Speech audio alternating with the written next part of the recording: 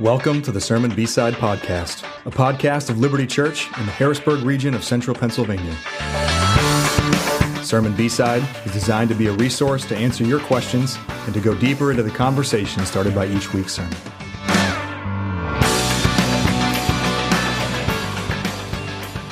Hello, everyone, and welcome to another week of the Liberty Church B-Side Podcast. I'm Steve King. Alongside me is Matt Uloyan. Matt, welcome to another week on the podcast. Good to be with you, Steve. And yeah, excited to kick off a new series, and which means for us some new fodder, some stuff to talk about. New fodder. That's right. Were we desperate for it? We're like, enough already of the Philippians fodder. No, we had Philippians went fast. It did go fast. I felt it went fast. 10 sermons. Yeah. And I probably could have done twice as many without having to work that hard to stretch them out. There's just a lot of good stuff in there. But went fast. It fit well, just kind of from the calendar standpoint for us to do in the spring together during Bible study group season, leading up into Easter. We had a couple other things that we really, as we prayed about and mapped out sermon series for the year that we wanted to do this year. Yeah. So we did it, 10 weeks, 11 sermons over 10 weeks. And now we're on to Taste and See. Taste and see. Learning to trust the goodness of God. Yes. Yep. So not working through one book as we have with Acts Philippians. Now we're really on the topic of the goodness of God. We're just going to keep you guessing. We're just going to Where are they going to go this week? Don't put me in a box. That's true, because if you look at the sermon series, I love inside jokes. Yes. Love to be part of one someday. I'd love to be. Is that a Michael Scott quote? It is Michael Scott quote, yes. Yeah, we're going to keep you guessing, because if you could imagine, and you can, when you're going through Acts or Philippians, where we're going. Yeah. You don't necessarily, as someone in the pew or in the chairs at Liberty each week, you don't know what lens we're looking at the goodness of God through. No. And I don't even think you tease that. To quote Adam Sandler in The Wedding Singer. Well, naturally. I have a microphone and you don't. So you will listen to every word I have to say. That's a good clean quote right there. Well done. Yeah, that's pretty good. That's pretty good. Okay. That's great. Well, all right. So we're in the Goodness of God series. Maybe just reset a couple of the thoughts here. We're going into this series. We're also in our Bible study groups reading Gentle and Lowly by Dane Ortlund. We are. And whether that started last week for some groups, probably most are starting this week. Mm-hmm. This is a supplemental resource alongside the Goodness of God series. Yep. It is not meant to be a one-for-one correlation of what we're preaching about on Sundays is showing up in the chapters you're reading in the book each week. That is not meant to be the case, purposely so. That's a good clarification. Good clarification. Yeah. That is not meant to be, and that's on purpose. Yes. Right? So don't ask us that. Yes, we did plan for this. It's actually giving, we're really immersing ourselves in this entire pursuit of understanding God's goodness. That's right. We're using a couple different resources to do so. That's right. And just to set it up a little bit, I opened yesterday with this quote from Gentle and Lowly. This is how these two things connect as we're trying to set up the series and the Bible study groups reading through Gentle and Lowly. Right. Dane Ortlund I think it's in the introductions early on in that book. So you'll probably be reading it soon if you haven't already. He says, the Christian life from one angle is the long journey of letting our natural assumption about who God is over many decades fall away, being slowly replaced with God's own insistence on who he is. So God is one who insists that he is good, that he loves, that he is for you. Yeah. That, he insists on that. That's his nature and character. And that has everything to do with his goodness. Yep. So when we get into a series about the goodness of God, and certainly this was true from our opening yesterday, it stirs up all the questions about, well, what about all the stuff in our lives that don't automatically seem compatible with God's goodness? Yeah. Well, Gentle and Lowly, at least in recent years, is a book that, Steve, you and I have read, a number of our other elders and leaders have read. It's like, this is the only imagery that just keeps coming to my mind. It's like taking a bath in God's own insistence on who he is, on his heart for his people. I think the subtitle of the book is even God's Heart for Sinners and Sufferers, or the Heart of Christ. There it is, the Heart of Christ for Sinners and Sufferers. So it's all about what is God's heart, what is what is God, what does Jesus insist on who he is and his heart for people. Yeah. And so reading that book chapter after chapter is like taking a bath in that heart that he has for you. Yeah.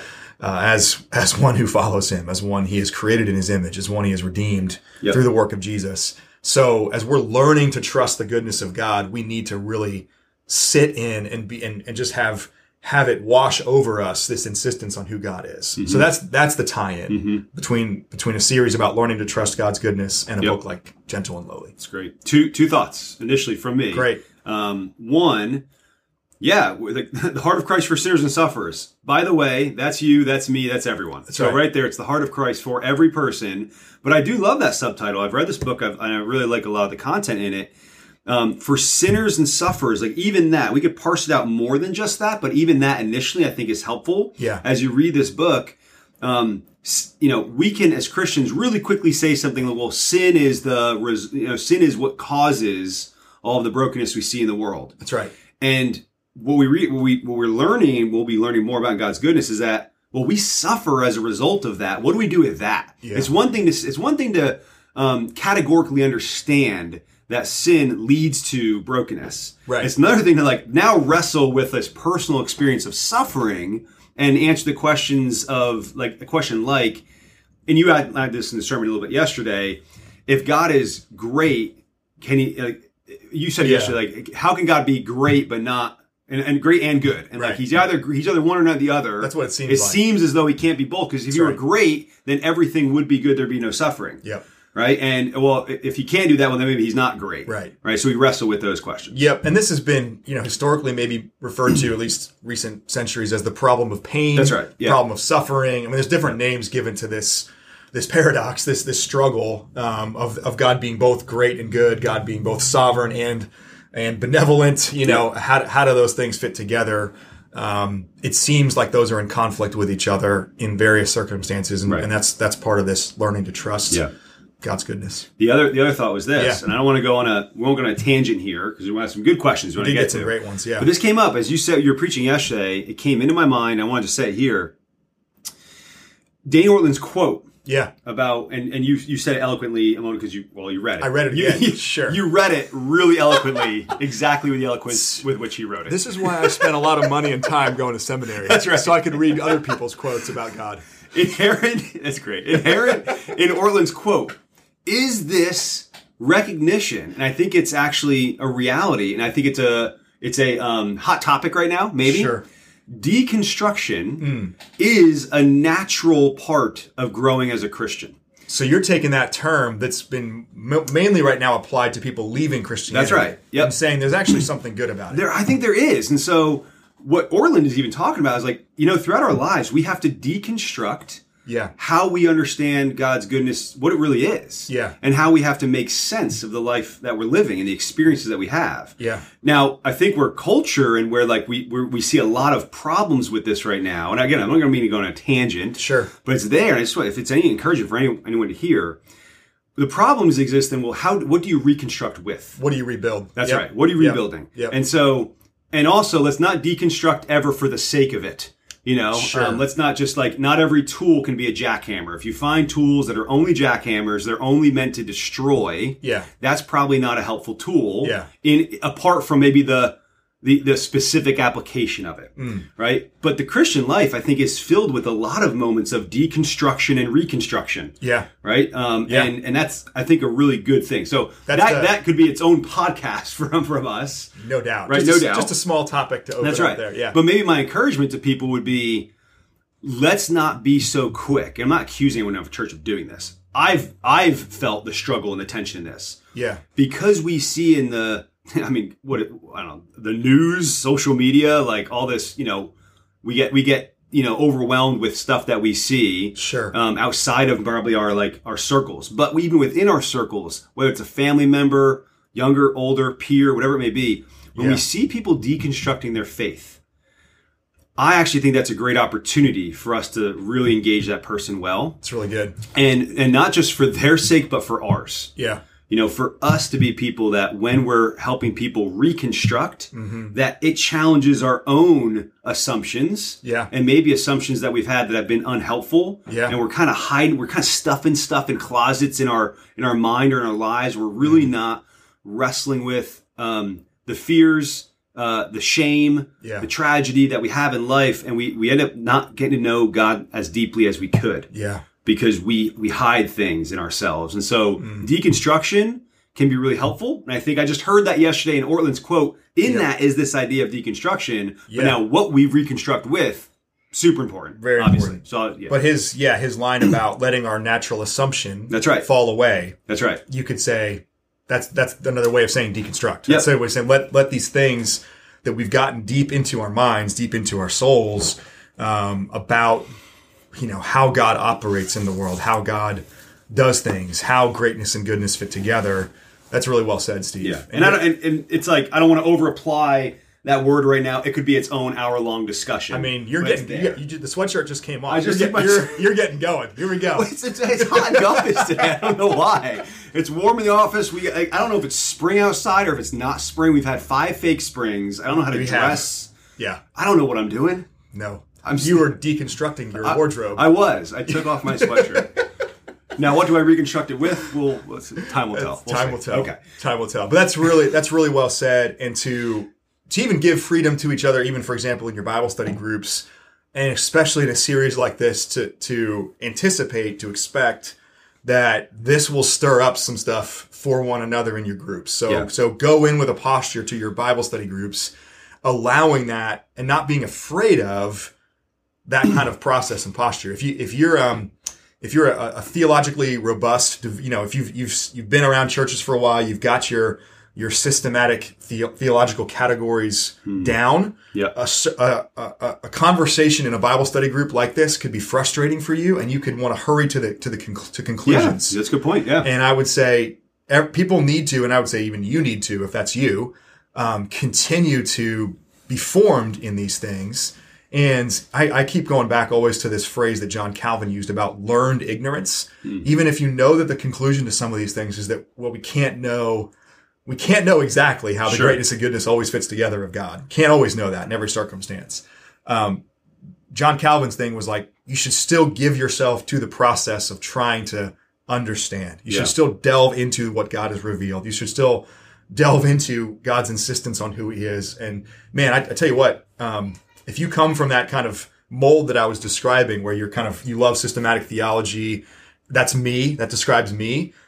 Gentle and Lowly was phenomenal and challenging in a way that I wasn't necessarily expecting, but was beautiful. Yeah. So I would hope even that's the case for some folks in our church, but just to go into your groups with a posture and tone that expects and anticipates this is going to and hopefully it does. We actually would love for this to be the case, that it actually draws people out and actually surfaces some of that lifelong process of learning to trust God's insistence, which in the process goes all over the place. That's right. and creates real struggle. Right. It's good. Well said. Hey, we got some good questions came in. Let's jump to them. Let's move to them. Okay. And maybe I'll ask you to talk about the sermon yesterday as we walk through some of these questions, right? Instead of start with a recap right now as we're already running here. So off and running. So here's a question came in. Love the sermon yesterday. Excited about this series. So a little bit of a compliment. They're buttering you up as the question comes in. Here we go. Let's flattery. Let's see what happens now. Okay. The point that Matt made, that no one is collateral damage in God's plan for the sake of the good of others. It really struck me and brought up a question. How do we square the idea that no one is collateral damage with verses from Colossians 1 and Philippians 2, where Paul describes himself as suffering for the sake of others? Yeah. Personally, this person says, I found a lot of comfort in these verses, in the idea that nothing is wasted, that our sufferings are for the sake of his body, the church. But it also rings true that the Lord has set apart the godly for himself. Would love to hear what you all think about what these two things that seem contradictory on the surface. How do they interact with each other? So, Matt, that's the question. Kind of read through it all. Can you give a recap of that one comment you made and that picture that you painted there? Yeah, there was. So I quoted Carolyn Custis James a couple times yesterday. I really thought her stuff was helpful. in this particular area and other areas too. She's got some other great stuff. But I'm trying to remember now. I think the phrase collateral damage might also be hers. The one that came to my mind was a cog in God's machine. Yes. That God has like a. You said the same. Yeah. So just to make sure I attribute that well, I don't think I maybe did in the moment. Eloquently quoted. Yeah, like her. I think collateral damage is also a phrase that came up in her book. Okay. My mind goes to this picture, this mental picture of, this machine that kind of produces good things, God's good things, but there's got to be some cogs in it. There's got to be some machinery that just kind of makes that work. The idea with collateral damage being that, that God brings good things out of other people's sufferings. I might look, Steve, for example, at your life and go, you've been through some hard things. Here's some suffering I've seen you go through. That's taught me some things as I've observed vicariously, or I've seen your faith through that, and that's encouraged my faith, right? So that's an example. Yep. But you might be going as the one who's maybe suffering intensely in that moment. Well, where does that leave me? Yeah, sure.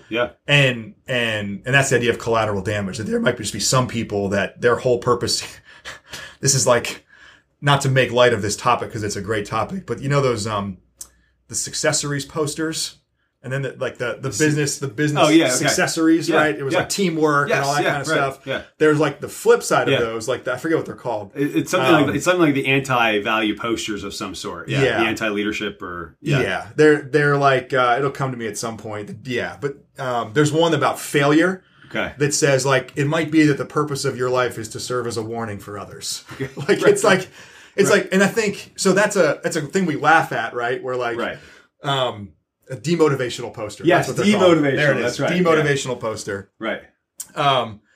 And that's funny for us to laugh at as like a joke, like a kind of a parody of the Successories posters. Right. But the reality is actually, and this is some of the assumptions that we start to get into our soul about God, is that we start to think, oh man, well my whole purpose of my life is to serve as a warning to others. Like that God actually isn't good to me.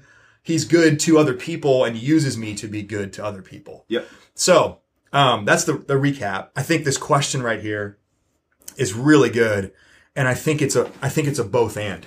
Mm-hmm. So what this person's referring to, Paul's words in Colossians 1, Philippians 2, I'd throw in there.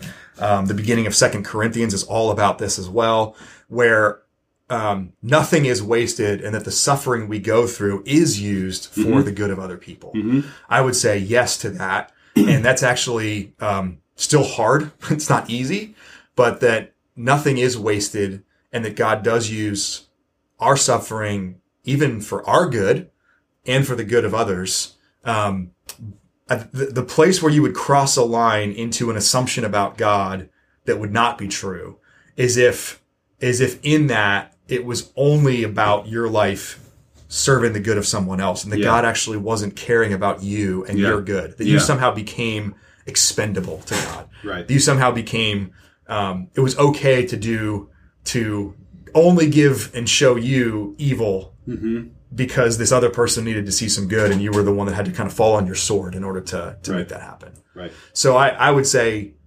both, and your suffering is used for the good of other people, and that God is good to you as well. He cares about you in those moments too. Yeah.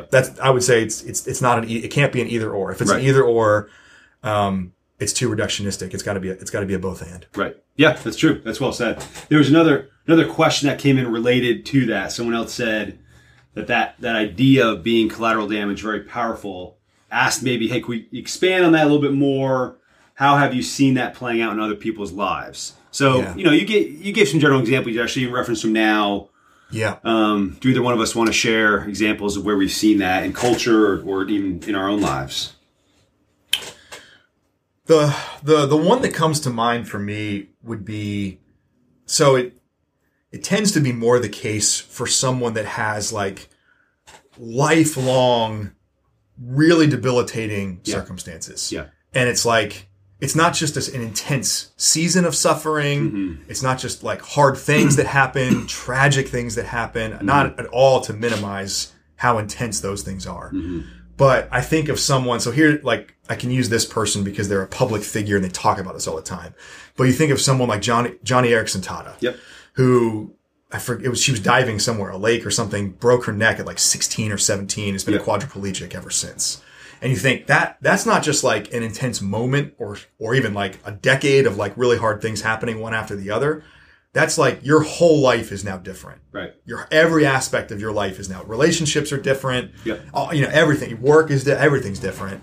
And I think of people like that who, if someone's going to really struggle deeply with this idea of them being collateral damage, I think it's going to be someone like that, who like their whole life has just felt like how do they square that their whole life is affected by this thing that happened and their whole life is different now. Yeah. How do you square that with God being good to me? Sure. And I think actually even to double down on that example, Joni Eareckson Tada has written some phenomenal stuff herself about it. I actually just read in the last several months a book of hers called The Healing Place, maybe A Healing Place, where she just talks about how she's wrestled through that. Yeah.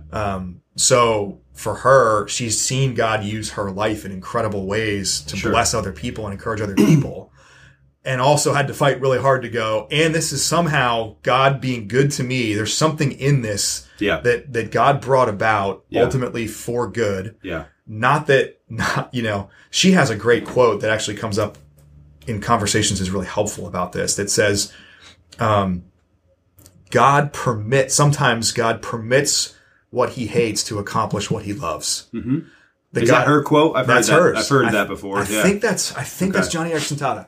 And I think that's her quote, where that's what that quote is like it's the gold that she mined for over how many decades of her life going, man, there's something good in this, even for her, for me, she's saying, that God has brought by bringing about this thing, this quadriplegic life, and all the like things that entails, that God has brought something he loves through something, through an effect of sin. Yeah. Not her sin, but like the brokenness of the world that this happened. Yeah. God has brought about something he loves by permitting something he hates. Yeah. That's a good example. And I think someone like her is a great example, and people that have lifelong kind of battles. And I think as you're saying that, so I want to share my own perspective on where I've seen this in maybe my own life. But that idea of when you say for good, God's using this for good. Yeah. So two things that come to mind where I'd go, hey, lean into this if this makes you really wrestle with the goodness of God. Yeah. One, we as Christians can say something like, well, God's going to use this for our good. God's working all things together for our good. Yep. Well, when does the good come? We kind of like, well, what does that mean? It's good. I'm willing to embrace that. It's kind of like I can use athletic metaphors sometimes real quick. Yeah. Hey, there's things that are hard about training, but that at the end of the training, there's a reward, there's a prize, there's a satisfaction, there's a preparation you're building for the competition. Yeah. Right. So sometimes you motivate yourself to embrace the suck, right? That phrase of like embrace the suck sometimes for what comes. Yeah. Right. It's like, this is going to work out for my good. Yeah. And sometimes we can want to find God's purposes in that. And that's okay. But then when the good doesn't come, we're like, well, where is the good? Where's the good? Who will show us some good? That's the who will show us some good. You talked about that yesterday, right? Yeah. The other piece of that, working for good is this idea of like asking I needed that. Like, I really needed that. Like, God, there's something when God brings this challenge and we're like God's using that for my good. There's this like little self-reflection of like, I really needed that. Yep. Like God in his sovereignty decided that I needed that, whether that's a failure or a challenge or a shame, right? Like a wound.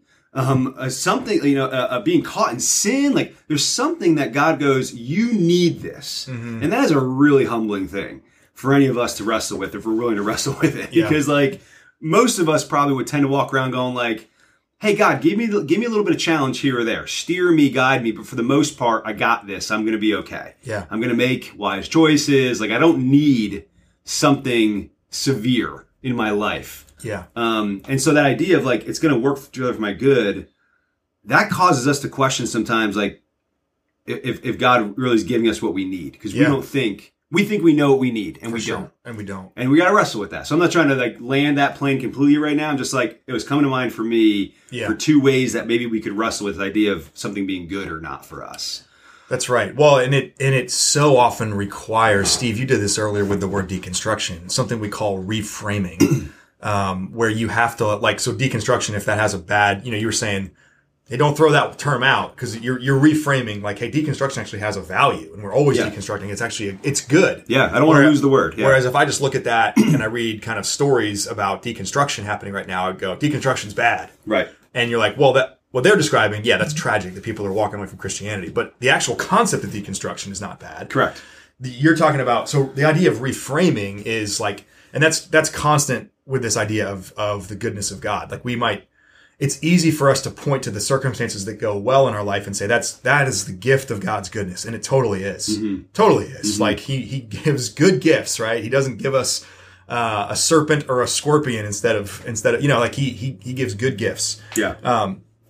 But also that often the good that is found in the miserable circumstances has to do not with the circumstances, but like the depth of communion, the depth of, Paul talks about sharing in the fellowship of Jesus' sufferings. Like you actually, there's a kind of quality of relationship with Jesus that can only come through circumstances we would never call good. Sure. Yes. Yeah. So we would look at that situation and go, well, like we look at Johnny Erickson Tada, for example. No one would opt for this. Would I go like, hey, it's good she became a quadriplegic? Right. I would never say that because that's not nuanced enough. Mm-hmm. That feels like I'm just like slapping her in the face by saying like, hey, I'm glad you were paralyzed. Yeah. Like it's like, which of course I don't mean. Right. Correct. But you can say with this more nuanced perspective, I see how God brought about a depth of character and sweet communion with him that few people in this life experience through these tragic circumstances. Yeah.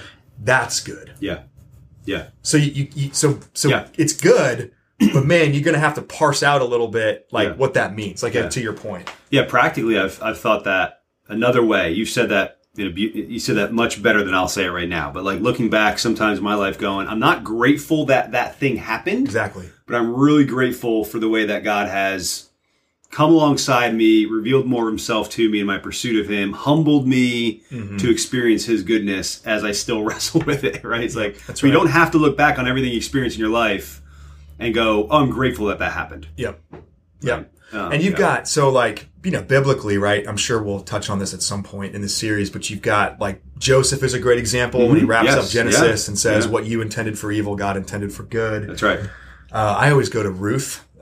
Ruth, there's like, so most of what we have in our mind about Ruth is this beautiful redemption story. Sure. Boaz redeems Ruth, and from it comes the line of David, comes the line of Jesus, right? It always struck me when we did Ruth like years ago. I remember that. 2013, 2012. Is it that long ago? It's been a minute. Oh boy. Gosh, that's been almost a decade. Okay. And what struck me in Ruth in a way that never had before was like the first 5 verses of Ruth are absolutely miserable. And they're all about, they have to leave because there's famine. Yeah. They go to Moab. Yeah. Naomi's husband and her 2 sons die. She's in an enemy nation, far away. And like the timeline is like at least a decade, if not multiple decades. Yeah. Condensed into 5 verses. Yeah. And then the rest of the book, which is like 4 chapters, is all about like this other couple year window where everything goes well. Like where like you see this stuff get worked out and you see the God intended it for good. But you're like, but don't minimize the fact that there was like 2 decades of just utter misery that we just like, in scripture is condensed into 5 verses. So we just read it real quickly. Yeah. That whole thing, like where Joseph is able to say at the end of that story, what you intended for evil, God intended for good. But like, what's Joseph thinking when he's like left for dead in the pit? That's right. What's Joseph thinking when he's in jail because he's been falsely accused by Potiphar's wife? Like what's like, there's a whole thing that plays out there that I don't think every day he was waking up like whistling Zippity Doo Dah and going like, God's well, that song didn't exist yet. Oh, that's right. He didn't. Yeah, that's right. Know that. That's right. Hey, look, I don't want to hold you accountable here. I have a job to do. But then like he wasn't getting up every morning going like, man, isn't God good? He's having to fight. He's in his flesh also wrestling with this. Yeah, he's having like. I have to imagine Joseph is fighting for that every day. Yeah. Especially in those moments. It's good. Forgotten for 2 years, all that stuff in jail. So anyway. I don't want to belabor this point. One more thing to say about the collateral damage where I've seen it in my own life. Yeah. Not sometimes, and I think back to even being a young kid or like going to high school, college, like this is many years looking back going, oh yeah, there's a moment of I've been prone to not look at something and say, not feel discouraged as if I'm collateral damage, but to feel excited to use the thing that happens to me to help someone else learn from it. And so for me, again, this could be an hour long or 2 hours long. I'll guard our time here a little bit. I imagine there's different ways that we as Christians can experience this. If we're prone to wallow in discouragement, which is probably an unfair word. I don't mean but to sit in discouragement, as if we're collateral damage, or to avoid really wrestling with the emotions and the disappointments and the sadness that comes from things we experience because we're so quick to want to clean it up and write a book about it. Sure. I've not written any books, so you can just know that I've not written any books. But like, I say that as like a little bit of a way of saying like, let me quick use this thing that God has taught me, dress it up real nice, help someone else grow, and kind of avoid actually sitting in the discouragement. Right. So I'm feeling a little bit of a nuanced application of this collateral damage showing up. I think in some circles of Christianity, or probably, and maybe our church is like, we could have some of you all Christians like me in that too. Yeah. That use the things and we brush by them so quickly, and we don't sit enough with the sadness. Yep. And we're avoiding really wrestling with God. That's right. And I can think about times in my life, multiple times, where it wasn't until a year or 2 or 3 years later that I finally was like mad at God. Yep. Like mad and going like, I'm really upset. I'm shaking my fist. I'm just angry. Yep. And it's like, It took that long. And it took that long. And that was like the most honest I was before God. And then I had to like reconstruct or reframe and understand, learn, not find a truth for the first time and not create truth, but like go sit more deeply in the truth of who God is. Yep. So I just want to throw that out there if any of you resonate with that. I think people will, man. I'm always like pretty cynical when people turn around real quick with that, wanting to write that conclusion. Right. This is not what Jesus talks about in the parable of the sower. He's talking about people actually receiving the gospel. But it seems to me almost like that's the imagery that comes to my mind is like when these things happen in life, there's like the shallow soil, right? There's then the seed takes real quick, but it's actually got no root. And I think sometimes when you try to rush through to go like, but there's goodness right here, without actually really allowing there to be a depth of that cultivated, it might spark up real quick. And I mean, there's examples of this. There are books. I mean, that's a great story, right? Something horrible happens. Publishers are like, they pounce on that stuff. They're like, I'm buying the rights to that book. You write that book. Well, beautiful story of redemption. I know people that have been involved in like those stories that like, hey, actually, if you keep following their life from that moment that they wrote that book about how great redemption God had brought, it actually got really worse for them after the book was written. That's right. Yeah. And you're like, it's like, okay, all right. I love redemption stories. Yep. I love redemption stories, but there's sometimes that real shallow soil that like, and it springs up real quick and you try to like go, well, I'm ready to help other people. It's like, okay, maybe, but there's some depth to be found here. The jaded, cynical approach there, like, came out when I resonated with a quote I heard last week. Someone said, "There's a lot of great marriage books written by 20-somethings that have been married for less than 5 years," and there really are, right? If you go find. Are there really? Yeah, sure. You can find books like you've been married for a couple of years and they're writing books, and it's like, don't read those. What are you talking about? What have you learned? Don't read anyway, those. all right, let's move on. Let me move us on. Let's do it. I know we have a long podcast already here. Stay with us. Okay.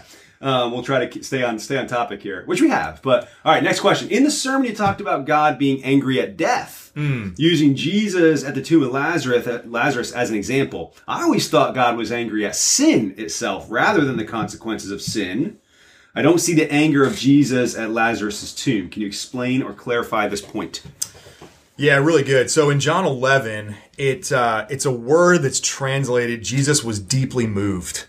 I'm trying to look that up really quick. Deeply moved. Okay, there it is. John 11:33.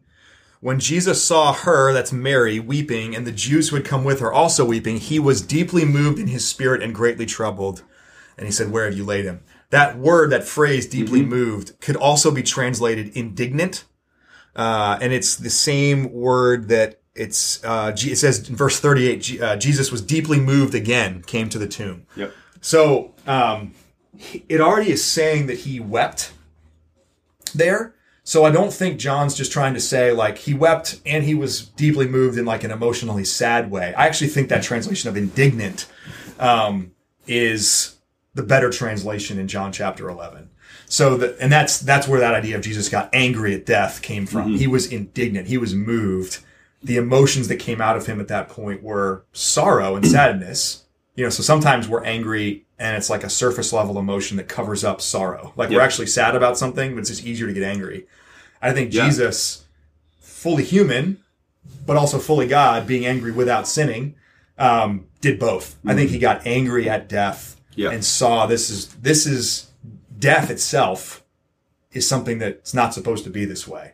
That wasn't there. Yeah. Death is the intruder into God's good design. Yeah. God's good design did not include it. And so this is this moment, Jesus even preparing for his own death, but seeing Lazarus dead, a person that he loved deeply, his sisters who he loved, their friends, he sees what this has done and he says, this is not the way it's supposed to be. Right. So that's where that idea of Jesus being angry comes from, that it's often, at least in the ESV, translated deeply moved. I think it means indignant or angry. Yeah, it's good. It's good. So the next question. Be angry, but don't sin, right? From scripture you talked about yesterday. Here's a question that asks, it seems to me that there are directions that sin travels. He identifies 3 of them. Okay. Vertically, between myself and God. Horizontally, between myself and another. And he calls it circularly. Circularly. There you go. All right. Against myself alone. Okay. So me sinning, right? Against myself. So can you discuss where anger arises in times of sin and hardship in these 3 vectors and how to navigate the good and bad responses? And I'm just reading the rest of what they put there in parentheses, see what applies. Let's start there. Okay, man. Yeah, great question. So we were in Psalm 4 yesterday, right? Yep. We're going to talk a ton about that, but that's where the psalmist, where David is saying at that point to his friends, to faithful companions, be angry and do not sin, ponder these things. He's giving them counsel for what to do with these wrestlings and questions. Right. So where does sin travel, hardship between myself and God, between myself and another, and against myself alone? Well, I was wondering if go ahead. I was wondering if they're asking what are examples of where you could be angry but not sin, or where does the line of sin come in those 3? Yeah, that's good. Is that what you heard? Maybe not. Yeah, that's okay. Yep, okay. That makes So I think in our relationship with God, I think you'll also see that in the Psalms. You'll see, and you see it in Job. You see Job comes to mind for me. Yeah. Expressions of anger directed to God, and I think, knowing the kind of people that are listening to this, knowing the kind of people that set up shop at Liberty Church, I would say, are you listening through their social media? I am. No. Are you like Google? Are you the Google pastor? No desire. Okay, I'm kidding. Okay. No desire to do that. Right. But probably my just pastoral counsel on this would be, don't get so hung up on whether you have sinful anger against God or like sinless anger against God. Just go to God with the emotions that you have. Okay, sure. I think most people from our camp would more get paralyzed in the like, I don't know if I'm allowed to say this to God or actually like voice this to God or bare my soul to God and what I'm actually experiencing. Sure. Yep. I think they'd be more nervous to go like, well, you can't say that to God. I would say, just take it to him. Yeah. And what we even see in Job, for example, like where does Job cross the line to a sinful version of anger? Somewhere before chapter 38 or wherever it is where God starts rebuking him. Right. Like it's like up to a point, God just allows him to vent and goes, like that whole, like all of the circumstances playing out for Job, his kids dying, all of his wealth, all of his stuff just disappearing. And then of course, kids are even worse than that, like his kids dying. And he just starts venting. He just takes it to God. Well, at some point he crosses a line and God says, well, where were you when I formed the earth? Like God brings the rebuke. So somewhere in there he crossed the line. And God had to rebuke him for where it was. Up to that point, there was a lot of like leeway where God was not rebuking him for it. So like I think I would say just err on the side of even what that main point of one of the main points of the sermon yesterday was from Psalm 4. Like, you know, we're given permission to ask the hard questions. We're given permission to have the hard emotions and to take all of that stuff to God and to process those things not apart from God and then try to bring him the kind of finished version, but to actually take the raw reality of things to him as we are. Yeah. So I'd say vertically, that's where to work it out. Horizontally between myself and another person. I think you have to really wrestle deeply with the kind of words you say to people. God is God, and so he doesn't get swept up into our anger or wounded by our anger the way another person would. He's not easily offended. Yeah. So I think there's a lot of caution to be exercised there. And at the same time, if you have a real and honest relationship with someone, there's going to be sinless and sinful anger that passes back and forth between people. So maybe some of what to kind of pull in here would be to say the perspective that's really helpful in relationships, horizontal relationships between myself and another person, is that you are in a marriage, in close friendships, parenting, you are going to be an instrumental part of God's sanctifying work in another person's life. That's going to be part of what God uses you to do. This person actually referenced this because it comes from a past conversation I've had with them about how I've used the analogy in marriage about, how a spouse becomes the anvil on which God hammers out the imperfections of the other spouse. So maybe thinking specifically here, we could look at the way our spouse, their sin, their imperfections affect us and become really angry and bitter. That like, why do I have to deal with all that? Why am I have to sit front row to all of your stuff and not just sit front row, but why is all your stuff affecting me so much? Yeah. You've got these issues going on in your life. You've got whatever. And like, that's making my life harder. It's making my life. And I think, that's where we're saying the perspective of saying I'm being used by God to work out someone else's sanctification here helps you fight against the anger. And maybe this is where the redirection or the reframing comes and always reminds you that you actually, in a marriage especially, it's you and your spouse against the sin that so easily entangles, against the sin that is seeking to corrupt each of you. It's not spouse versus spouse. It's spouse and spouse fighting the sin that's even affecting the two of them. And that's the reframing aspect of it. Because you get really angry at your spouse if you just think about the way their anger and their sin patterns affect you. But if you can reframe it and go, I'm actually meant to be used by God for their sanctification. They're meant to be used by God for mine. We are partners together in God transforming us one degree of glory to another. And man, I think it's Keller that maybe quotes C.S. Lewis in this, but talks about just like, if you could just get a vision of what your spouse would look like when they're fully perfected, when they're fully when they're with Jesus forever, resurrected body, glorified, no more sin involved. And you would look at your life in that process. If you could keep that vision in front of your eyes in the day to day, you would say, wow, like I always knew that's what God was going to turn you into, this perfected version of yourself. I think that's a real antidote for anger. I think that's really, really well said. And spoiler alert, that's like really hard. Oh my gosh. That's like so hard. Oh my gosh. Right? It's like, because what's going to happen is, in a marriage or relationship of any kind, this idea of like, we're on the same team battling the sin. Yep, we can write that down, and it should actually be the approach we have. And we can experience that. The day-to-day building of that is like really hard work. And because what you're going to do is you're going to offend your son, your spouse, your wife to your husband. Sure. You're going to offend friends. And so this like constant like commitment to reconciliation, seeking to understand, forbearance, humility, forgiveness, like it's so hard. It's just really hard, Yeah, if anything I said made it seem like that was an easy thing to do. You didn't. I just want to make sure that. Yeah. No, it's not an easy thing to do. And it literally takes. You actually have to say that out loud sometimes to each other. Like, hey, I'm not your enemy in this. Yeah. And you're not my. Maybe it's harder to say. You're not my enemy in this. I see that. But where I'm experiencing you is that is I'm getting angry because what I'm feeling is this, and I'm struggling to believe that we're on the same team, working for the same thing and against the same enemy, which is not each other. Yeah.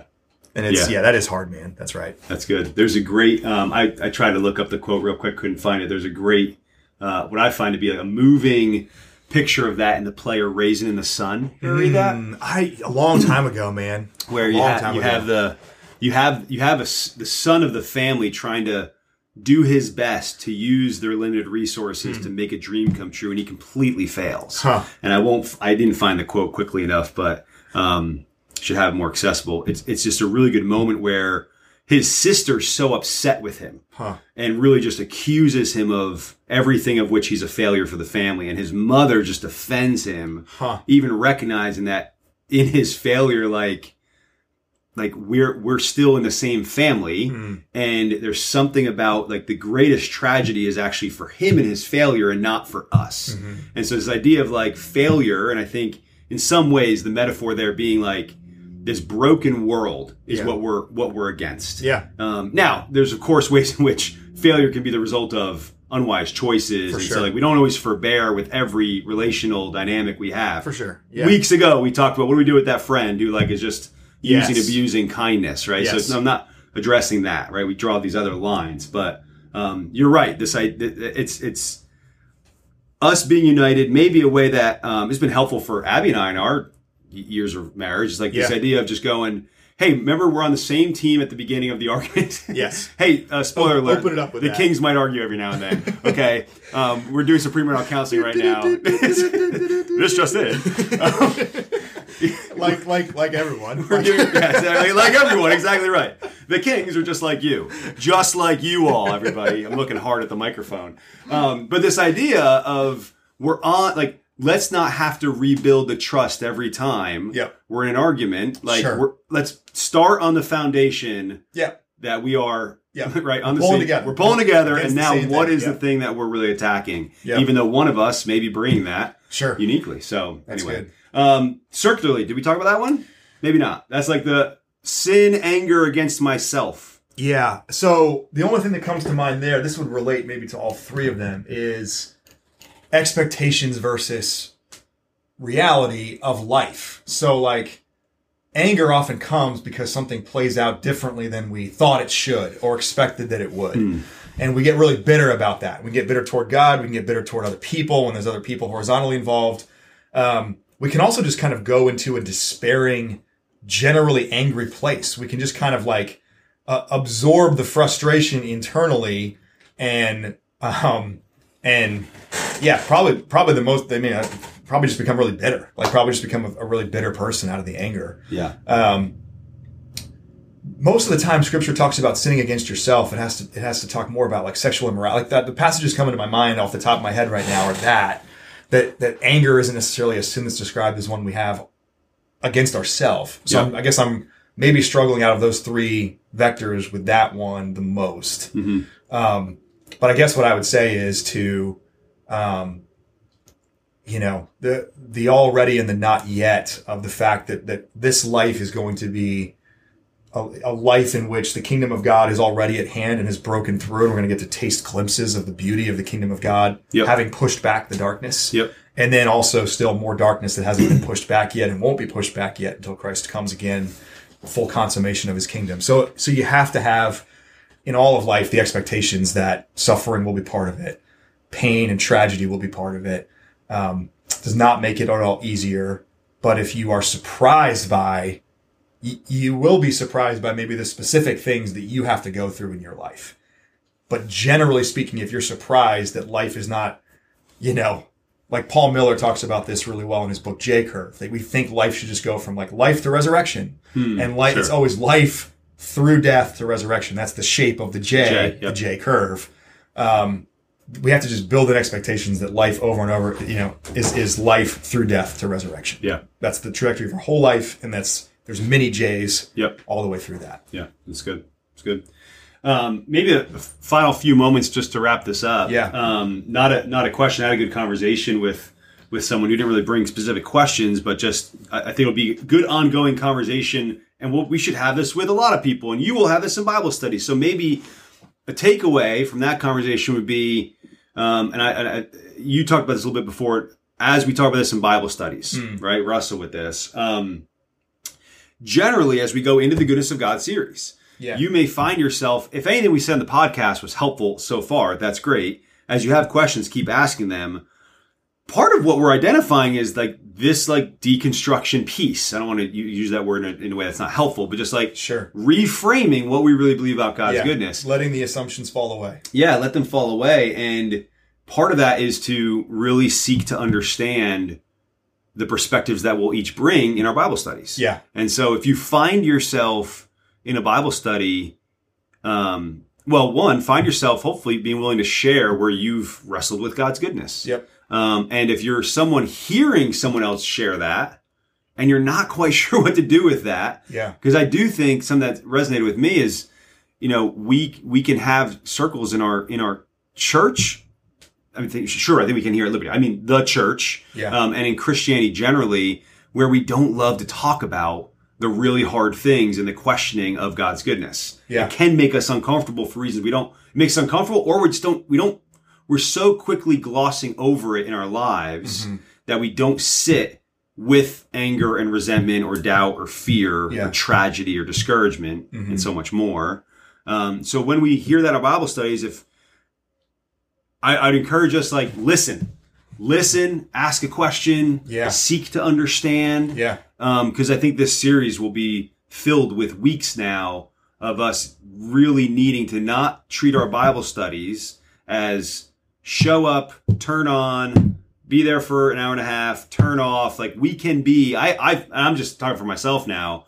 I think I can sometimes approach Bible study that way. Sure. It's I'm going to go treat it as a little bit like an appointment, get there, talk about that stuff in that time, the time's over, leave, my life continues. Yeah. And it's really just the hour and a half that I'm together, or maybe the time of prepping, the time of praying in between that I'm really giving to the topic, to the study. This is a topic and a study that should really make us pause for our own presuppositions, but also to seek and understand how others are wrestling with this. Because this is really, I think if we do that, the goodness of God is going to pull a lot out of us. It should. It's really good. It's really good. And a chance to the point yesterday about, David is talking to his friends and how much we need community to learn how to trust the goodness of God. Yeah. I would say it would be the wrong expectation to go into your studies and try to tie nice bows on things every week. Well said. Yep. And when you hear someone share something that is vulnerable about the way they've wrestled with this, don't leave them hanging with that. Sure. In the moment, even if you have no idea what to say, and sometimes it's better to not say anything. Job's friends. Yeah, if you don't know. Yeah. Right. If you don't know, actually it's better to not say anything if you just have don't start a sentence without knowing where it's going to go. Right? or if you just try, I do that all the time. Right? What's wrong with that? But no, if you really don't know what to say, or if your mind comes to just a quick cliche platitude, you just want to slap a verse on it and solve it. Yeah. I would say don't say that. You can always say things like, wow, I would love to think about that more and how I could maybe respond. Thank you so much for the vulnerability that it is to share that in this moment. I really appreciate that you're willing to share that with our group. And I'm maybe wrestling with even what to say or how to respond. But I just want you to know I hear that. Yeah. I think something like that just acknowledges that a person has done something hard, but doesn't rush to a conclusion to tie a nice bow on it. Yeah. And then the big thing would be, and it's not, you can walk this out with your Bible study group, but follow up with people that share stuff that in groups. Don't leave them hanging. Don't leave them hanging. Follow up, send a text message, after the study and whatever. I think that stuff's the real relational depth aspect. And we talk about rhythms of grace, relational pursuit, one anothering. Do that stuff too. as things surface in this series. Yeah, it's well said. All right, Matt, we fell just short of our record time. Man. Oh, my goodness. We can draw it out for a couple minutes if you want. No, let's wrap it. So thank you, everyone, for joining this week, hanging with us to the end here. Bring comments, bring questions on the sermon series, on Gentle and Lowly, as you start to crack that book open and start reading the chapters. We'll look forward to future editions of the Liberty B-Side podcast and just walking through all this with you, growing in the knowledge and the love of God's goodness. Yeah, absolutely. Blessings to you this week in your Bible study groups. We'll see you next time around. All right, bye, everyone. Thank you for listening to the Sermon B-Side podcast. For more resources and information about our church, visit www.libertyharrisburg.org. That's Liberty with an I, Harrisburg.org.